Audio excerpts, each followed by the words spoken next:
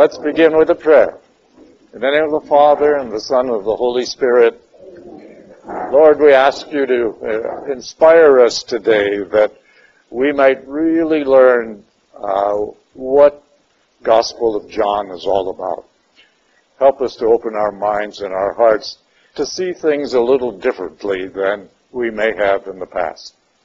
So give us the courage and the strength to set aside personal or preconceived notions and really hear what you want us to hear. Help us to open our spiritual mind and heart. So we thank you for this time together. We thank you and praise you in all things. In Jesus' name. Amen. I would like to begin with the beginning. That's a nice place to begin. Meaning that I'd like to do a review of where we have, or what we have covered in the past sessions. The reason is that in this gospel, more than any other, you have to constantly carry forward what you've learned in the past. Because this gospel is not written in a chronological order or a biographical order as the other gospels are written. This gospel is written for a specific reason.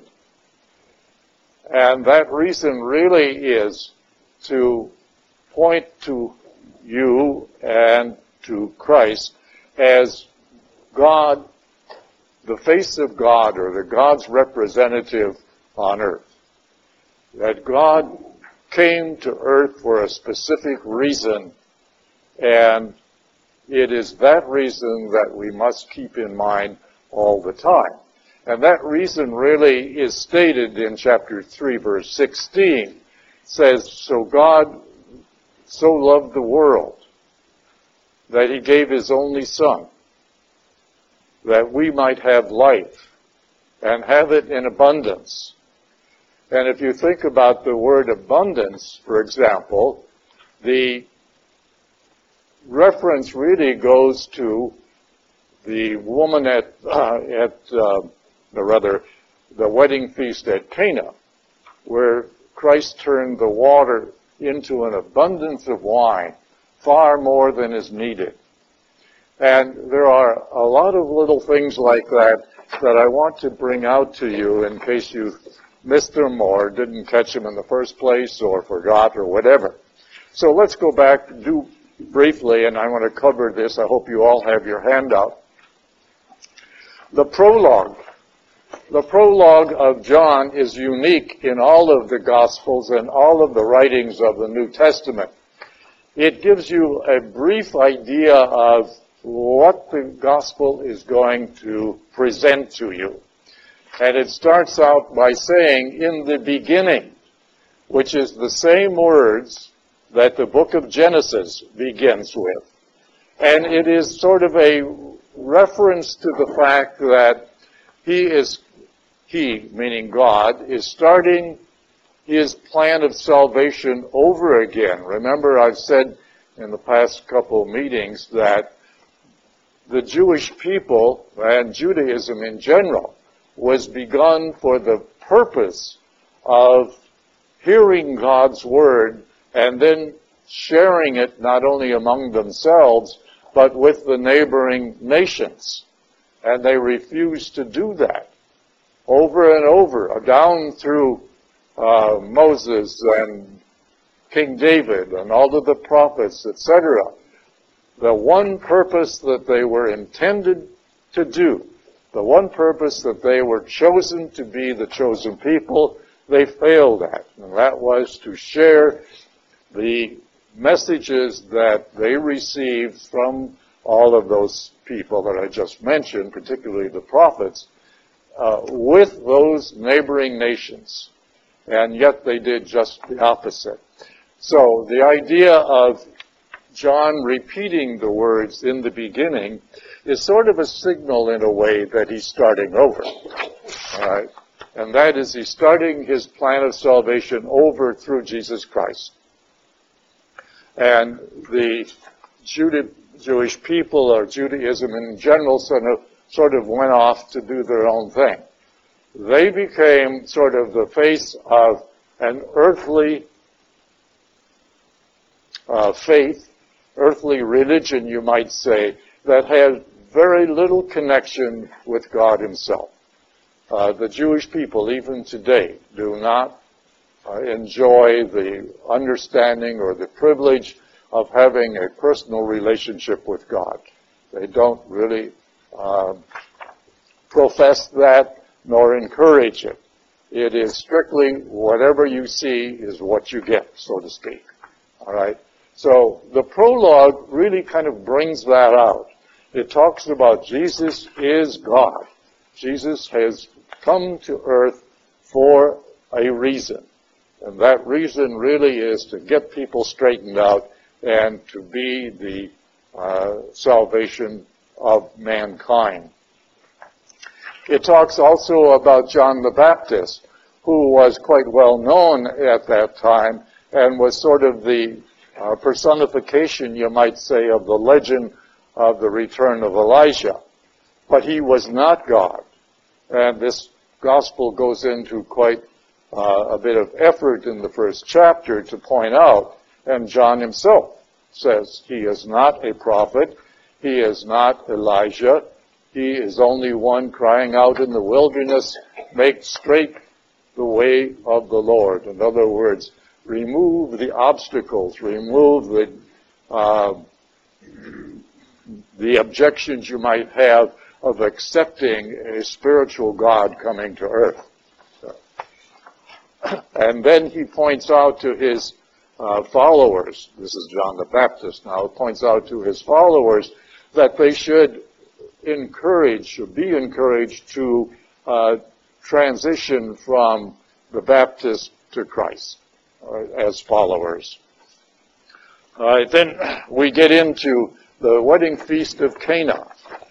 The Gospel of John only presents 7 miracles, which John calls signs, and it's because he is using just those 7, not because they are so particularly great in themselves, but they represent a way into a teaching. So each of the 7 has a significant teaching that goes along with it. And that is what we have to focus on. The miracles themselves prove that Jesus is God. And through that, we learn why and how and so forth that God wants us to respond. The next part was the cleansing of the temple. The temple, you might say, represented the whole idea of God, and the Holy of Holies represented God himself. And it was the Jewish people who put this up, and it was King David who really wanted to build this temple, but he didn't get to do it. It was his son Solomon built the original temple, and which was destroyed by the Babylonians and then rebuilt by Herod the Great in the 1st century BC, and then was destroyed in 70 AD. It was destroyed. Why? Anybody know why it was destroyed? Because it showed the end of God's acceptance of Judaism as a way of salvation. Yes, Howard? Was it also to destroy the first covenant? Yes, it was, and Howard pointed that out. It was a way of signifying that the first covenant now was withdrawn, because after working with the Jewish people for 2,000 years, from Abraham down to Christ, and then having the Jewish rulers reject God himself in the person of Jesus, then God said, no more. That the covenant was then withdrawn and restated through Christ and the life, death, and resurrection of Christ. Yes? Would it also kind of dispel the idea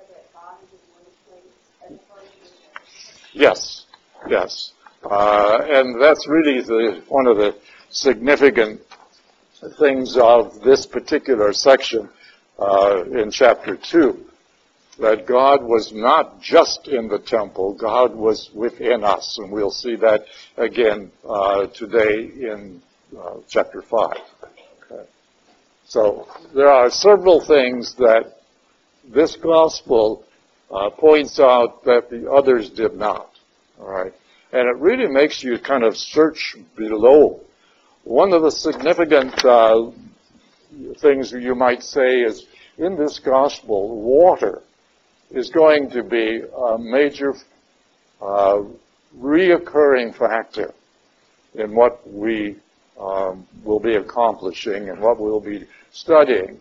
The fact that when Christ changed the water at the wedding feast, so much water into wine, okay, it was the water of purification, that is, the water used for cleansing feet and hands, etc., actually then was turned into the wine of salvation.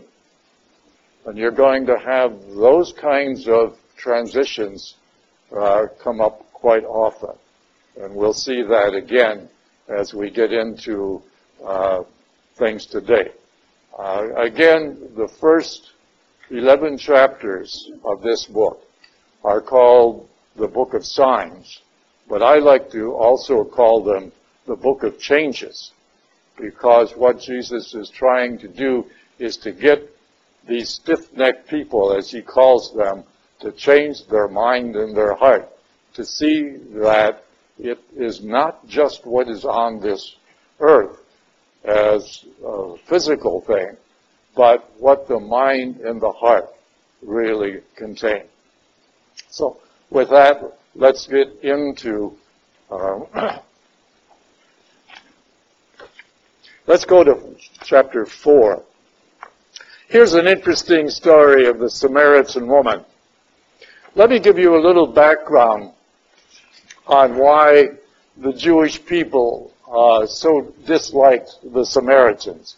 You know the famous story, of course, of the Good Samaritan, the poor guy that was mugged on his way to Jericho. Of course, I'm using modern language in that one in the case, but you know that story.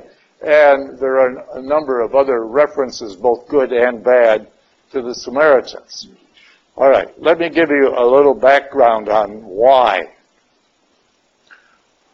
Back in the 8th century BC,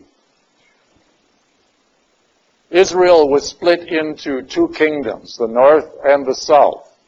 The northern part was called Israel, and the southern part, or southern kingdom, was called Judah.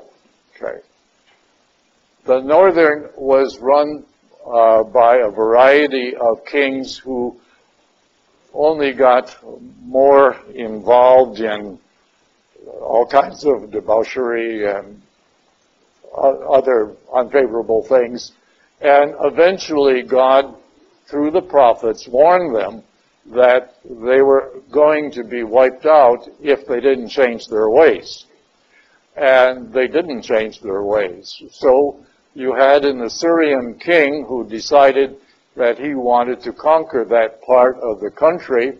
And so in 722 BC, he conquered all of the northern kingdom. And what he did was take many of the people there who could do his people some good, that is, all the tradespeople, the educated people, anyone who could serve in some profitable capacity back in Assyria, that is Mesopotamia and northern Turkey now. And so he carted those people off as slaves. Then what he did was he brought all the jailbirds and the ne'er-do-goods and the vagrants, etc., that was in his country, and he put them back into Samaria. All right, now, you got the picture? He took the good out of Samaria, carted it off, brought the not so good, and brought them back in. Well, these people tried to assimilate into Judaism and to the local people, but they were never accepted. Part, again, of the exclusivism of the Jewish faith. And so they were never accepted, even though they tried in many ways to become, part of the Jewish culture. And it got so bad that there was even a war between them back around the 4th or 5th century, and the Jewish people in Jerusalem would not come to their help. So they decided, that is, the people in Samaria, decided that they were going to just forget about the Jewish people of Jerusalem, and so they built their own temple on Mount Gerizim. And they tried to do the best they could. They intermingled, but they were never accepted by the Jewish people, who always considered them as foreigners. All right? In fact, they're often called foreigners in various writings of the New Testament.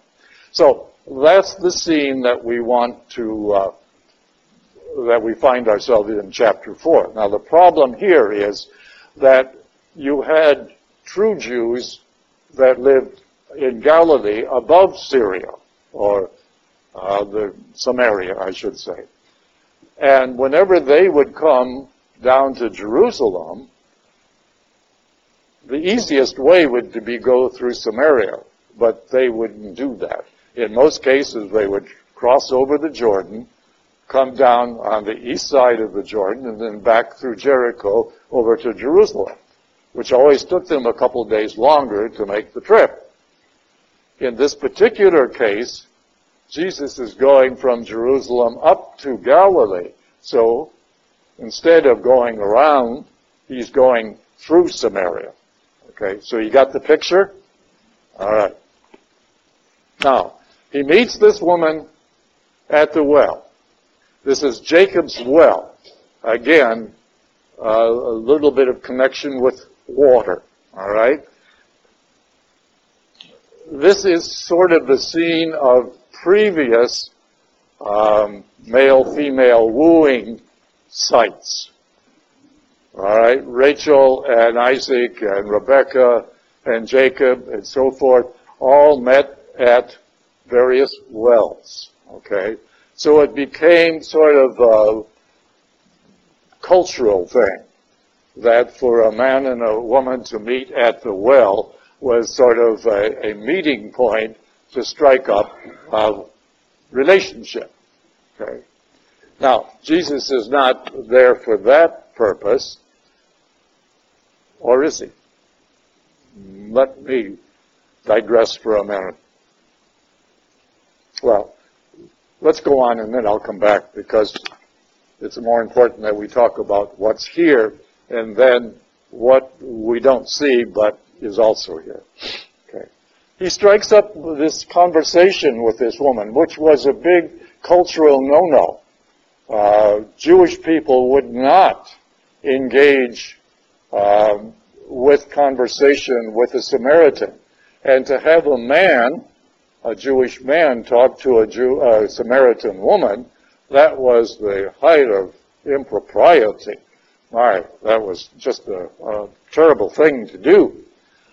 So he's there, he's tired, he's, been on the road, you might say. His apostles went into town to get food and so forth. So he's there alone. And he asks her for a drink. She comes to the well around noon, it says, which is the wrong time, again, culturally speaking. And she brings her empty water jar to gather water to take back. And he asks her for a drink. And she says, well, you're a Jew and you're asking me, a Samaritan? And he said, yeah. He says, I'm asking you.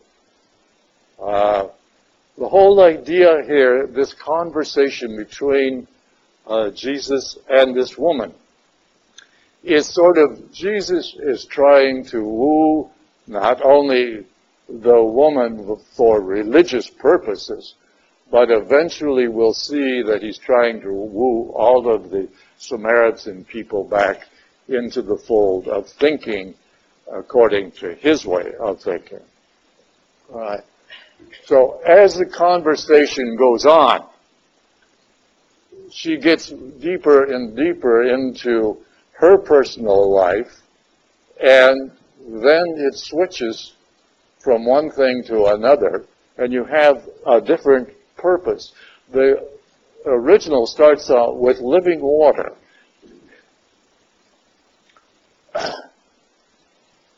When she questions him about why he's asking her for water, he said in a way that he would be able to give her living water. Now, living water is a euphemism, you might say, for spiritual grace.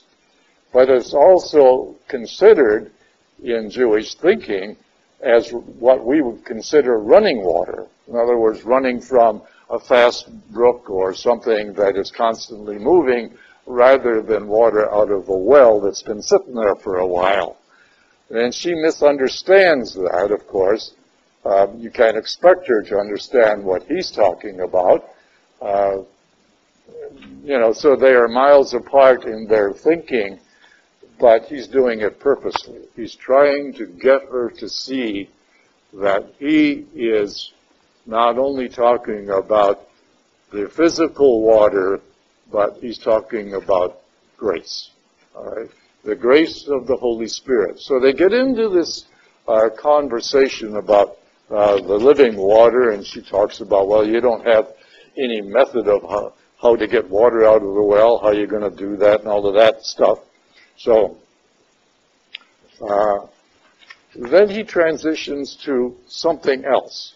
Says, you people worship what you do not understand.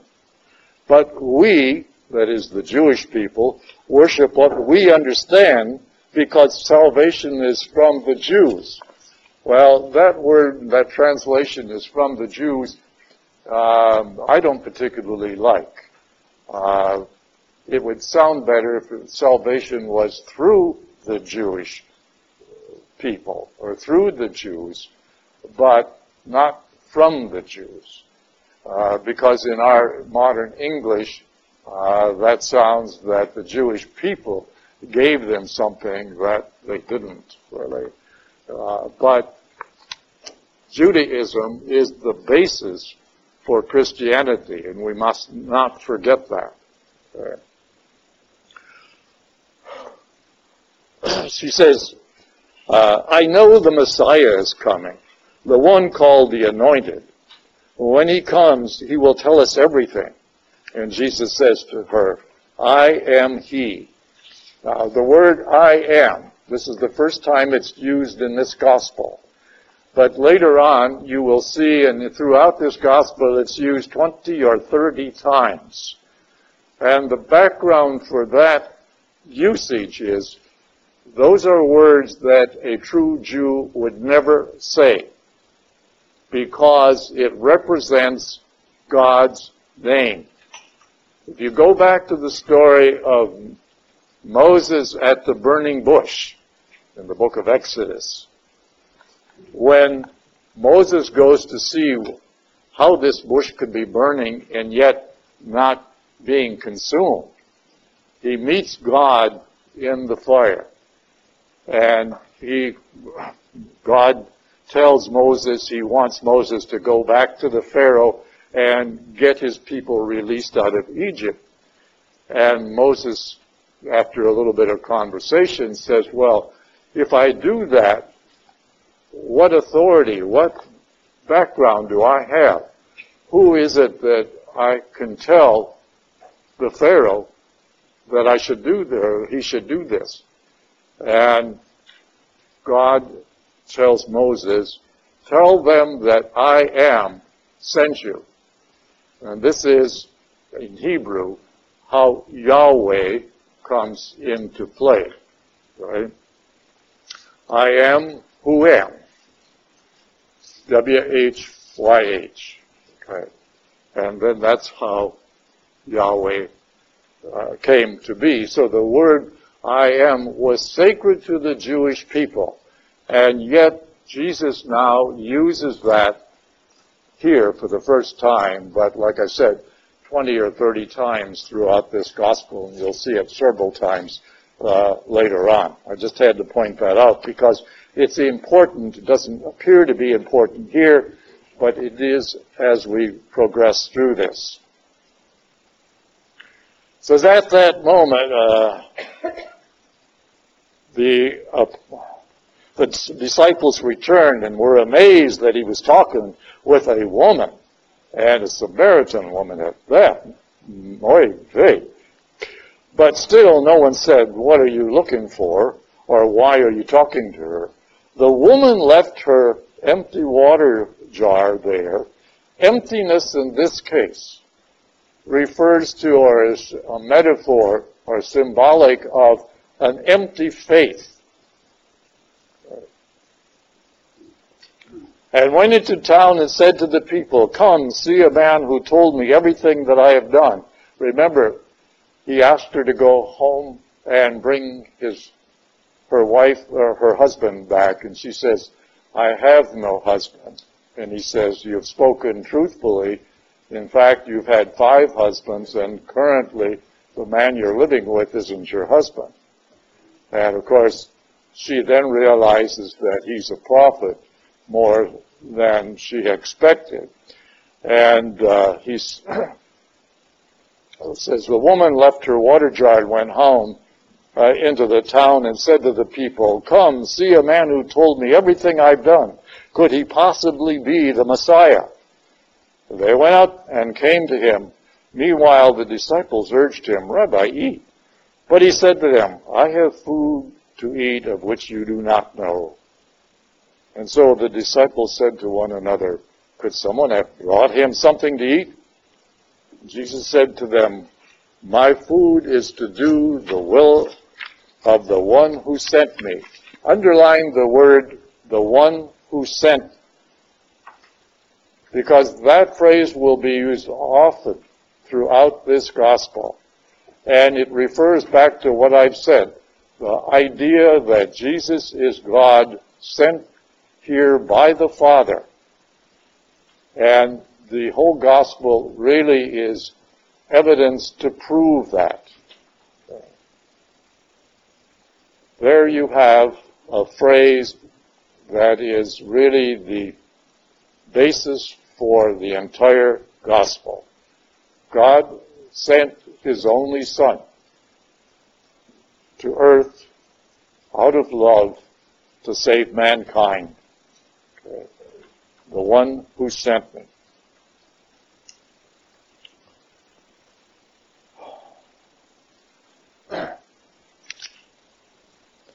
And after the townspeople come out and talk to Jesus, they invite him to come and stay with them. And so he does for 2 days. Okay. And then departs. Now, that sounds like pretty straightforward, does it not? What the story is really saying here is Jesus is trying to woo the Samaritan people in general.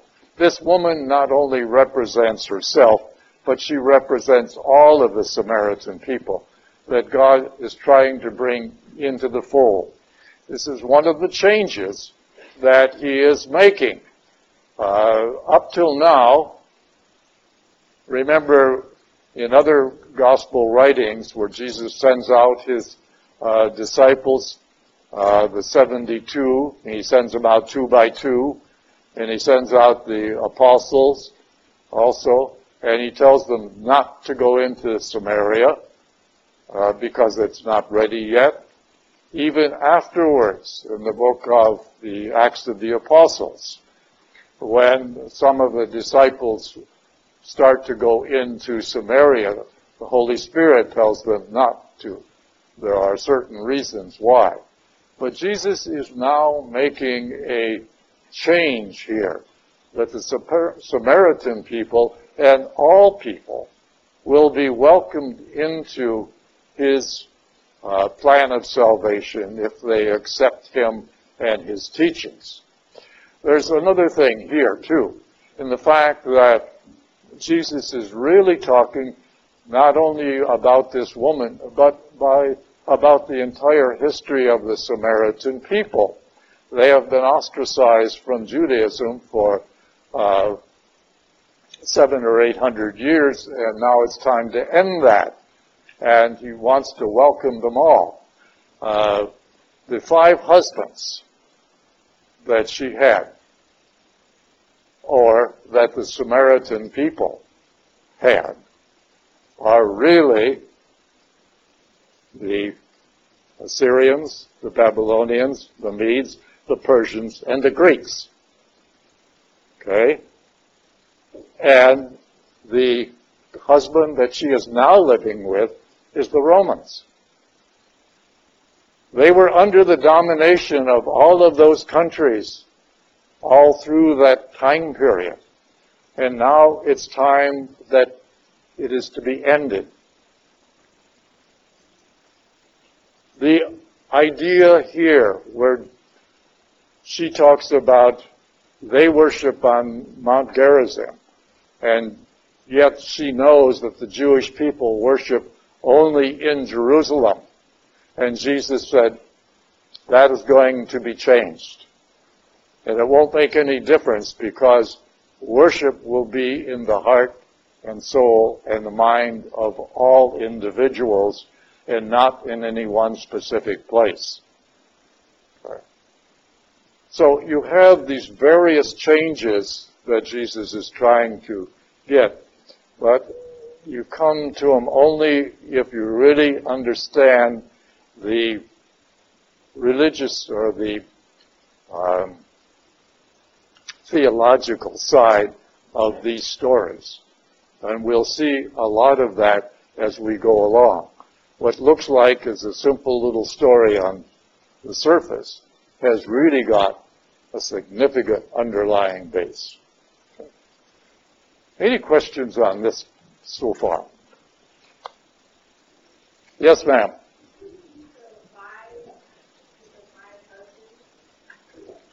Oh, the 5 husbands? All right. Yeah. All right. The Assyrians, the Medes, the Persians, the Greeks, and now the Romans. Okay? The Medes, yeah. Medes and were part of the people that conquered Babylon.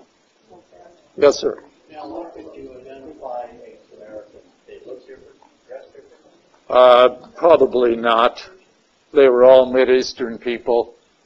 So there wasn't really that much different. The language was different. The customs were different. Yeah. Their food and so forth was different. But as far as appearances, no. Yeah. Okay. Any other questions? Yes, Dick? Probably a little of both. Yeah. What Dick is really saying is that really the way it was intended? All right. And I think, yes, it was intended that way. But you don't find a lot of people referring to that. In fact, in all of this book here, which goes into a great deal of detail, that is not mentioned. So some people agree with it, some people don't. And that's true throughout this gospel. It's a controversial gospel in many ways. But I think it has a place here. And that's why I brought it up. Okay? And you're going to find that throughout the gospel. There will be some interpretations, you might say, that go beneath the surface. And some people will accept them and others won't. Okay. The woman left her water jar. Again, I said that water jar was an indication of an empty faith. And there are little other details in there, but I think you got the message. I'd like to move on. Okay?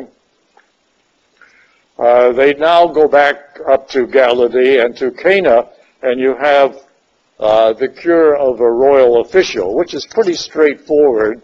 I don't see a lot of importance there, except the fact that Jesus is able to cure somebody that is not in his presence. All right? Remember, in this case, he tells the royal official, go your way, your son will live. And it takes a great deal of faith in the royal official to just accept that and go away. And of course, when he does, on his way home, his servants run out after him to say that the son has been cured. Isn't it a big deal that he cured a Gentile versus a Jew? In a way, it's another sign of a change that his ministry, you might say, is now to all mankind, not just to the Jews. I remember later on it says that he's here to instruct in faith of the Jews first. Well, Here, that well, that's in another gospel, where he's talking to the woman, and she asks for a cure, and he says, "I'm not going to." A Jew doesn't. I forgot the exact words, but yeah, something about throwing pearls to the dogs or something like that. Yeah.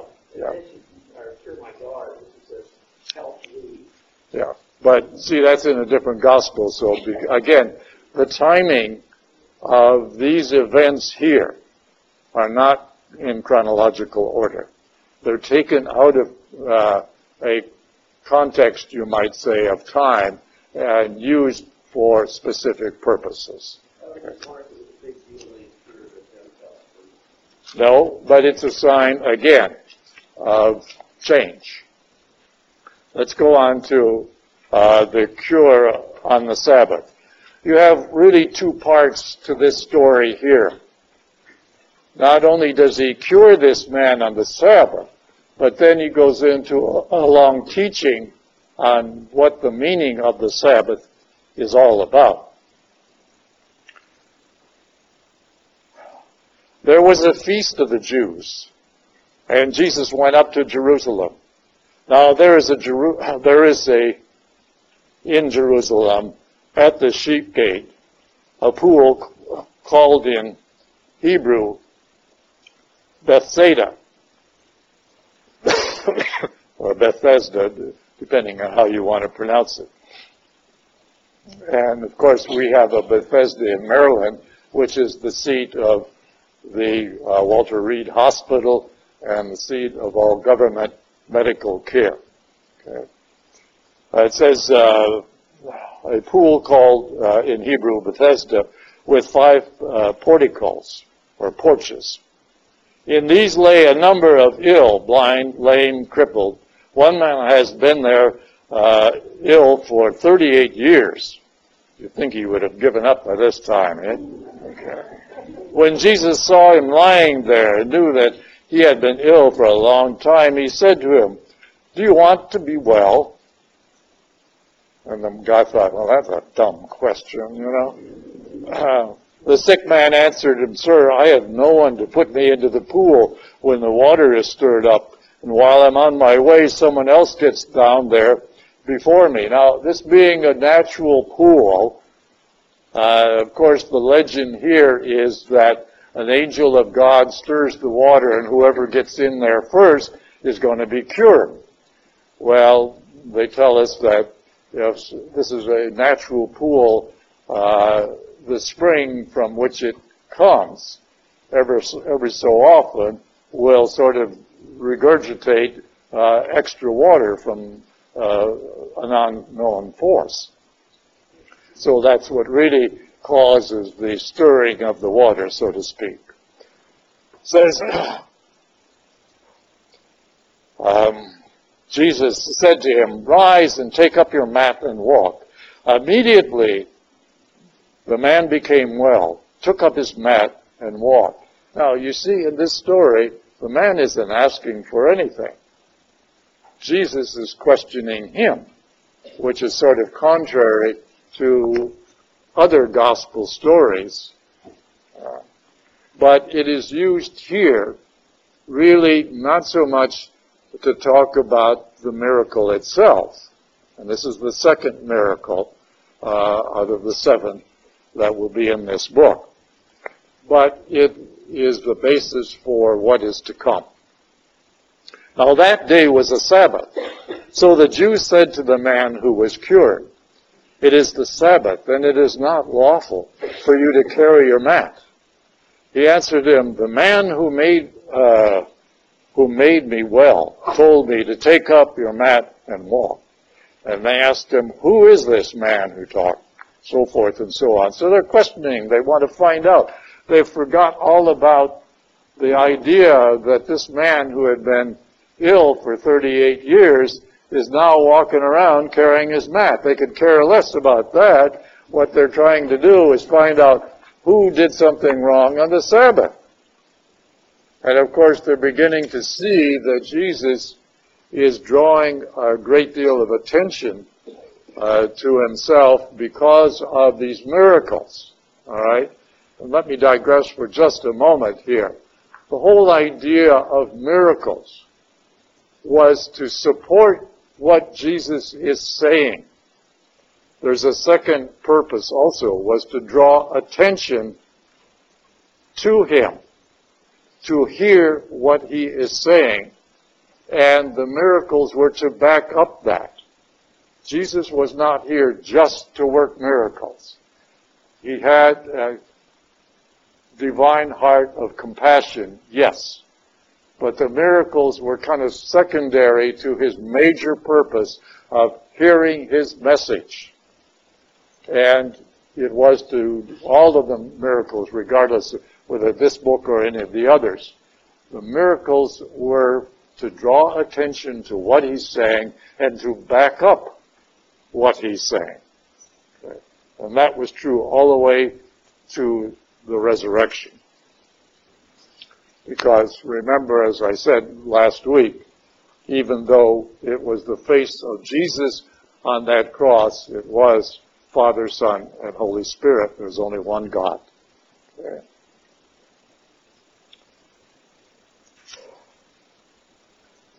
So the man went and told the Jews that Jesus was the one who had made him well. And therefore the Jews began to persecute Jesus because he did this on the Sabbath. They totally neglected or overlooked the fact that he did a tremendous grace and benefit for this poor guy. All they were concerned with was that he broke one of the laws on the Sabbath. But Jesus answered them, "My Father is at work until now, so I am at work." And for this reason, the Jews tried all the more to kill him, because he not only broke the Sabbath, but he also called God his own Father, making himself equal to God. Now, that's unfortunate, but it supports why Jesus is making these changes. Because down throughout history of the Old Testament, for a period of approximately 2,000 years, the Jewish people were told that eventually God was going to send them a prophet like Moses. I read that last week out of the book of Exodus. That God was going to send them a prophet like Moses. And the prophets that came later during the period of the monarchy re-emphasized that eventually there would be somebody to replace what these people had been learning and would replace the monarchy and would do a lot of changes. And you would think that when a person like Jesus, who created who worked all these miracles and did other things that was so different, you would think that they would do some research to think about how is this man fitting into our history and our culture of looking for a prophet like Moses. But they didn't. And why didn't they? It's because they had their own agenda. They were trying to protect their jobs. They were trying to protect their way, their culture, and their belief. They didn't want anybody to change it. And here, God, through Jesus, was making changes now. And of course, this animosity builds up until the crucifixion. Okay? Excuse me, but did the Jews at that time, or now, have like a head Jew as we have the Pope? No. And his question is, do the Jews have a central authority? And no. They did at the time of Christ, so that was the high priest. Okay? And for a number of years, the high priest and the priestly class grew out of their captivity at Babylon. All right? And from the time of Babylon in the end of the 6th century BC to the destruction of the temple, the high priest was really the chief muckamuck, you might say, in Israel. Even though, you had various kings there, it was the high priest that really ruled the roost. Okay? Does that serve or answer your question? Yeah. But today, there is no central authority in Judaism. No. No, once a person is ordained a rabbi, he or she can do virtually anything. Yeah. Okay. All right, now we have this whole idea of Jesus curing on the Sabbath, and he goes into this rather long dissertation here, you might say, on the work of the Father. And the whole idea is, of course, the Sabbath. The idea of the Sabbath came out of the story of creation from Adam and Eve, where God created for 6 days and then rested on the seventh. But that wasn't always true, even in Judaism, because the book of Genesis, in which you find the creation stories, wasn't written until the 5th century BC, long after Judaism had been in existence for more than 1,000 years. During that more than 1,000 years, they did honor the seventh day, but not to the point where they did as far as or during the time of Christ. After the Babylonian captivity, they took the book of Deuteronomy and they, oh, thank you, Lord. They took the book of Deuteronomy and really minced it down to every minute detail and tried to live according to it. And they went, of course, to the opposite extreme of living to the nth detail of every word and ignored reality, ignored the needs of the people. But the Sabbath, again, comes from that seventh day, and no work could be done. And they totally ignored helping people.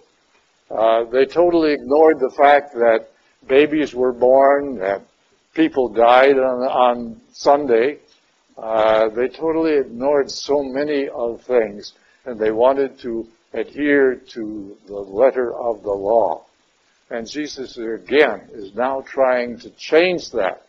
Yes, One day out of the week is important, and I'm going to kind of not bother with all of the words here, but one day out of the week we should stop and rest our bodies, because if we went to work for 7 days, week after week after week, afterwards we'd be no good to anybody. All right? The body is just in need of a time of rest. But at the same time, the soul is in need of a time to worship. And when you put those together at the same time, when we are resting from everyday work, that is the perfect time to engage in worship, which can be actually a rest for the soul as well. So, the Jewish people, took the third commandment is, I think I said fourth last week, which was wrong. It's terrible when you have to hear yourself over and over again when you're correcting those CDs,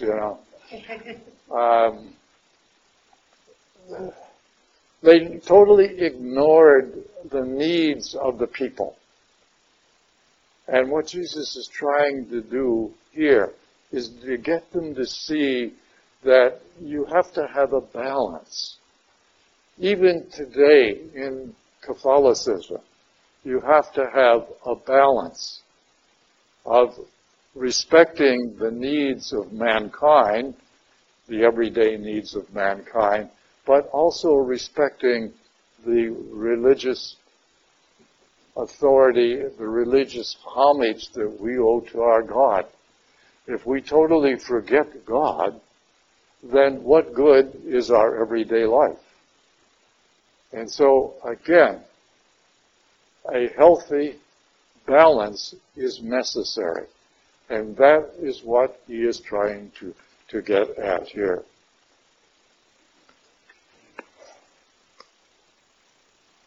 I want to draw your attention here on page 32.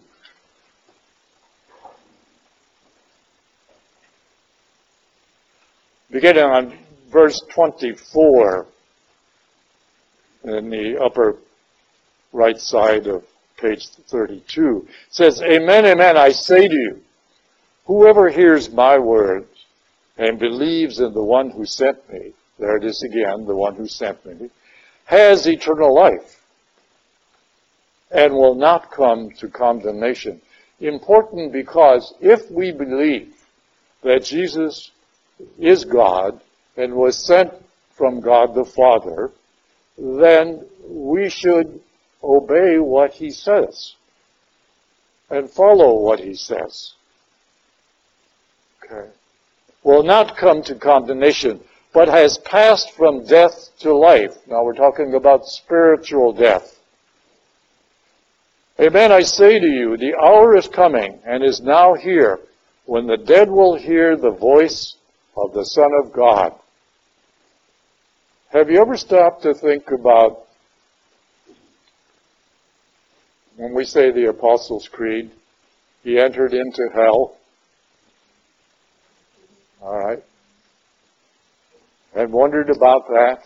What does that mean? No. The word is hell. Yeah. Well, that's it. You see, the word hell is sort of a misunderstanding, you might say, or a misinterpretation, or mistranslation is a better way of putting it, because we don't have a word, or didn't have a word at that time, for purgatory. Okay? In the Jewish language, it would be he entered into the abode of the dead who were waiting for him and waiting for his crucifixion and resurrection. You see, everybody, or let's put it this way, the gates of hell, the gates of heaven were closed from the time of Adam and Eve to the time of Christ's crucifixion and resurrection. So, there were a number of people, millions and millions of people, who died in the good graces of God, but could not enter into heaven because the price of our redemption had not been paid. And so when Christ died, quite often as kids we used to say, well, we know he died on Friday and he rose on Sunday. Where did he go and what was he doing in that time in between? All right. This sort of answers that in a way. He went to the abode of the dead to bring forth all of those who died in the good graces of God, but could not enter into heaven until he did die and pay the price for our salvation. Does that make sense? I hope it clears up anyone that may have been concerned about that. Would that be limbo? Limbo? No, we sort of we don't want to talk about the word limbo because there is no theological basis for limbo. Okay? It's either heaven or hell. Okay? And, of course, in talking about limbo, you're thinking about those poor babies who died before they were baptized. Are you not? Yeah, that's what most people refer to when they think of the word limbo. No, those babies will go to heaven. There is no doubt about that. And we don't have to worry about that as well. Because if they never had an opportunity to know Christ because they died before they were, old enough to know anything, God's not going to send them to hell. The poor kids have had their life cut short, therefore they deserve to go to heaven. And that's the teachings of the church. Yeah. Okay. Throughout this whole section, it talks really about the fact that it says, I cannot do anything on my own. I judge as I hear, and my judgment is just because I do not seek my own will. This is Jesus speaking. But the will of the one who sent me. In other words, Jesus was the face of God, coming to earth to do the work of God, Father, Son, and Holy Spirit. And so whatever he does, it is not just Jesus the man, but Jesus the God. And that's important that we kind of think about that, because I've heard people say, well, he was just a man, and, he could say anything or whatever, and sort of dismiss the importance of what Christ said. But Christ never said anything, or at least to our knowledge, there are no scriptures where Christ has said anything that can be dismissed. Several years ago there was a seminar, you might say, I believe it was in Texas, where a group of so-called theologians got together to discern out of all of Scripture what was true and what wasn't. And I think we had this discussion here a couple of sessions ago. You can't do that. All of Scripture is inspired, but you have to be very careful on the interpretation of it.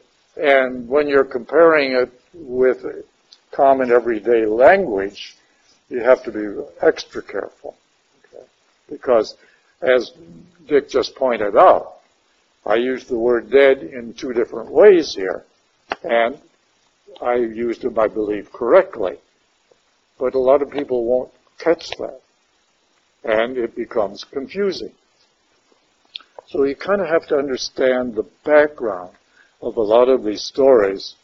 And that's why just reading Scripture, in other words, just taking the Bible and reading it as it is, without reading what other people have thought about it and understood it as and interpreted it, etc., when you put them together, that's what gives you the truer picture. And there's so many of these books that I do really recommend if you're interested in getting deeper into any of the books of the Bible. There are several commentaries available through various publications.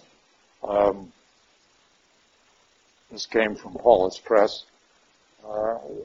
We recommend that you go to a more in-depth commentary.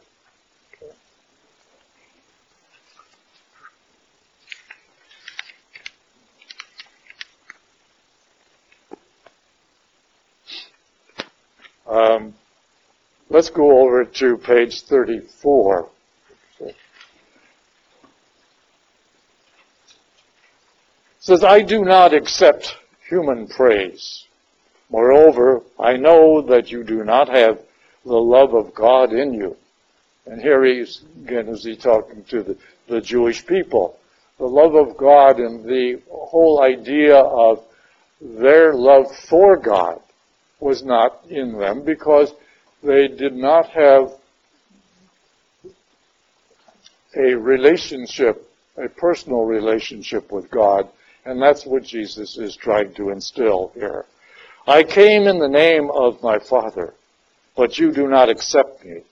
Yet if another comes in his own name, you will accept him. How can you believe when you accept praise from one another and do not seek the praise that comes from the only God?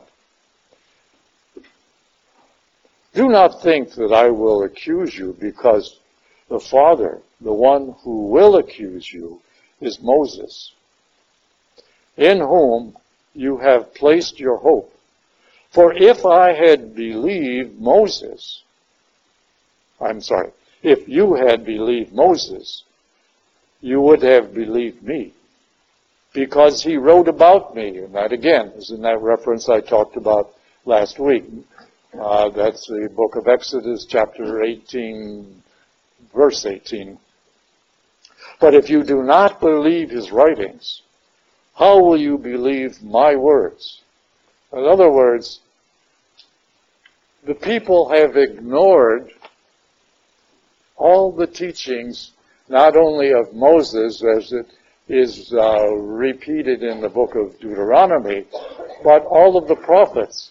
Remember, there were 15 different literary prophets, all of who in one way or the other, some in more detail than others, reported that there would be a Messiah, or somebody who would be the anointed one of God, coming to earth and giving these people the opportunity for eternal life. And yet, the Jewish people are the ones to ignore their own writings. All of those same prophets were murdered by their own people because the people didn't like what they wrote. And now they are putting Christ on trial, you might say, just as the prologue foretold. And they don't understand what they're actually doing. For if you believed Moses, you would have believed me, because he wrote about me. But if you do not believe his writings, how will you believe my words? And, of course, they didn't. They didn't believe Christ. They didn't believe Moses. They didn't believe the prophets. And so, that is the reason that the temple was destroyed. God said, enough is enough. And the new covenant that was made through the life, death, and resurrection of Jesus Christ, and signified by the blood of the cross. And more importantly, in a way, to open up to all mankind who do believe in Christ and live according to his teachings. Now, that second plague living according to his teachings is very important.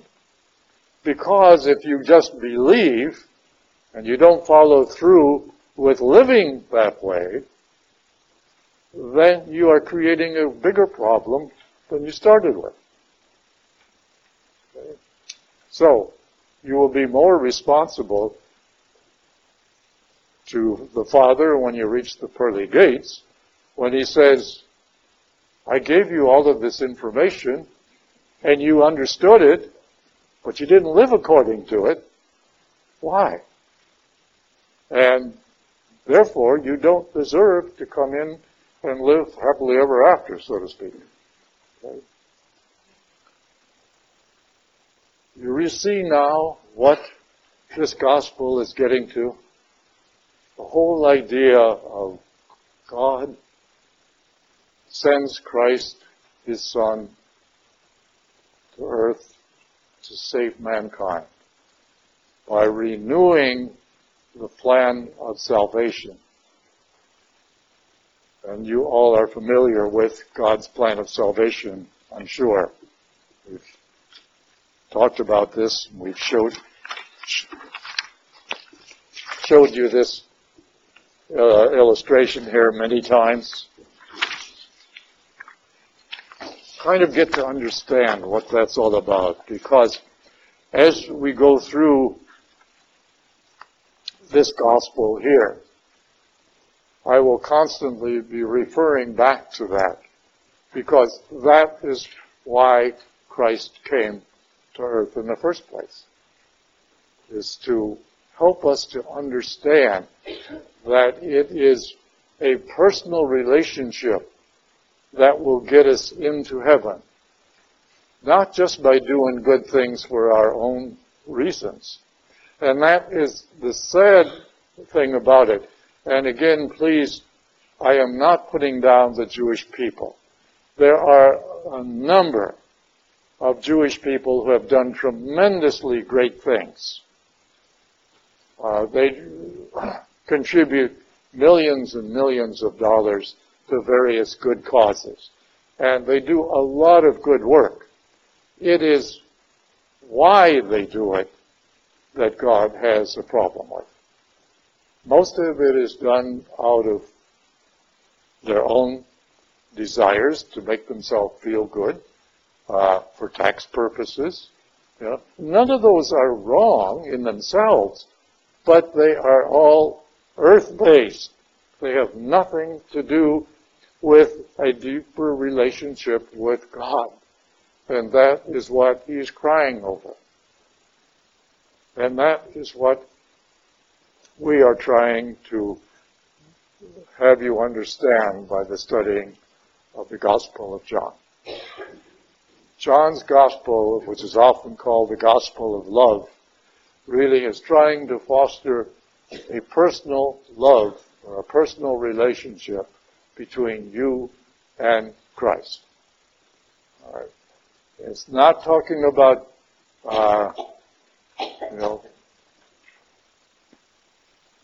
ministry within the church, although that is one way of doing it.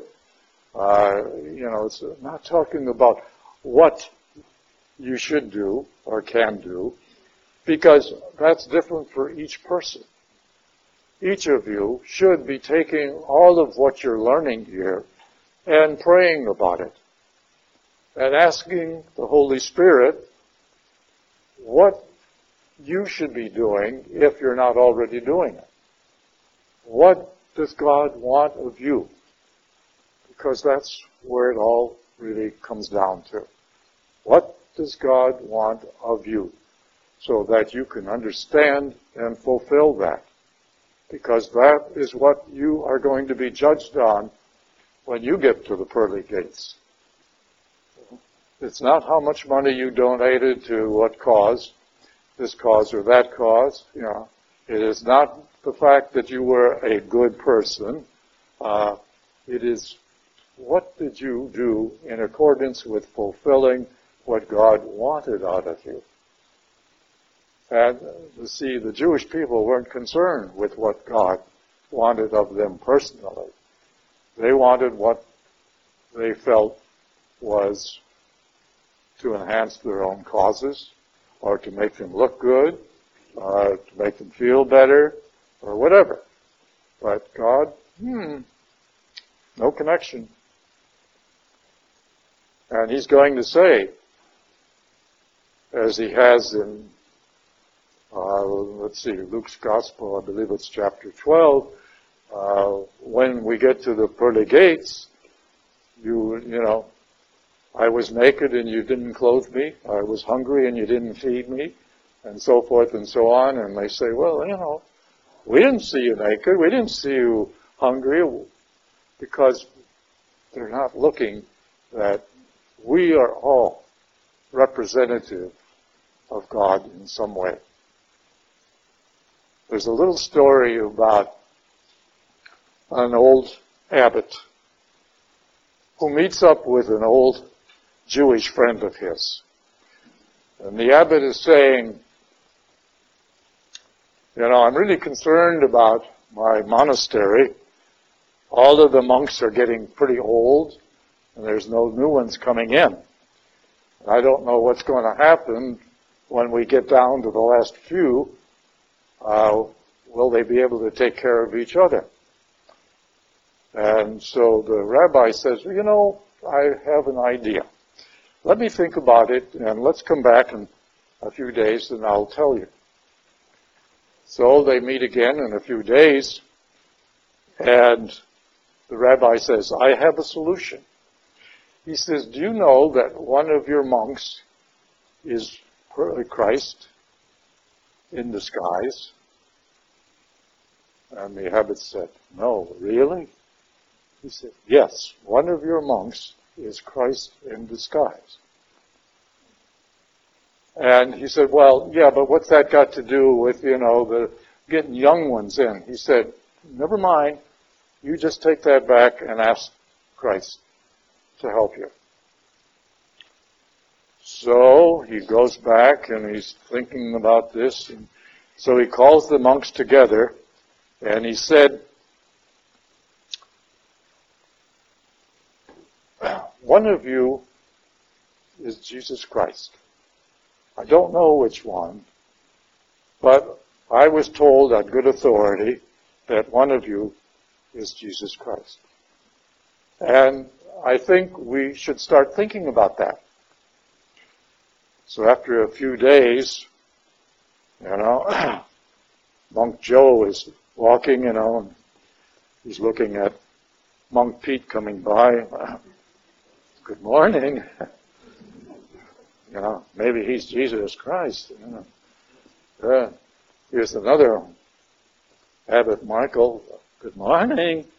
Maybe he's Jesus. I better be careful. One by one, the love of each other begins to grow and flourish. And some of the townspeople begin to see that. And one by one, they start getting a few people that want to come in and join them and be part of this loving group that is there in the monastery. And after a few years, the monastery is filled with young people because they all find out that they are part of love. And that is what Jesus Christ is. Love. Simple as that. Any questions? My goodness, I left you spellbound, I think. Yes, Ernie? What Ernie says is that, as I read to you out of the book of Exodus, chapter 18, when Moses went up to the mountain, there was thunder and lightning and fire and clouds, etc., etc. And this was extremely frightening to the Jewish people. So when he comes down, they say to him, you be our go-between. We don't want to talk to him. We don't want to get involved in all of that thunder and lightning and smoke and so forth and so on. And unfortunately, that became part of their culture. They didn't want a personal relationship with Christ. But as time went on, it became so foreign to them that even today they do not have a personal relationship. And that is where they miss out. The whole idea of love being from God and part of God and who God is very important. And we can't forget it. And still the door is open. And still the door is open, yes, yes. Yes, Eleanor? I just find it interesting that he uses women, the woman at the well to go and spread the news, Mary Magdalene at the tomb to run and spread the news. Well, yes, and you know, that's it. I'm glad you reminded me because, yes, he did, and that's not a cultural thing. That's almost against the culture. Right. There's another thing. Have you ever wondered why Jesus began his ministry in Galilee and went back to Galilee so often? It is because Judaism was the center of hardcore faith. But as you got further and further away, people were more inclined to question a lot of that. Also, in northern Israel, there was a lot of intermingling of other nationalities. And the people were much more accepting of things that were not Jewish. They would at least ignore them politely and not condemn them, you know. But in Jerusalem, it was hardcore. And Jesus was looked upon almost as an enemy of the Jewish people. So it was easier for him to begin his ministry in Galilee, where people were more accepting than it was down in Jerusalem. But eventually, because of tradition and various prophecies, fulfillment of prophecies, he had to die in Jerusalem. Yeah. Okay, let's end with a prayer. Lord, we thank you for blessing us with the not only permission, but the commission of studying Holy Scripture. We thank you for this freedom of giving us the right to discern what it is that you want for us and from us. So we thank you for this time together. We thank you for the many graces and blessings that you have given us through the church, through Scripture.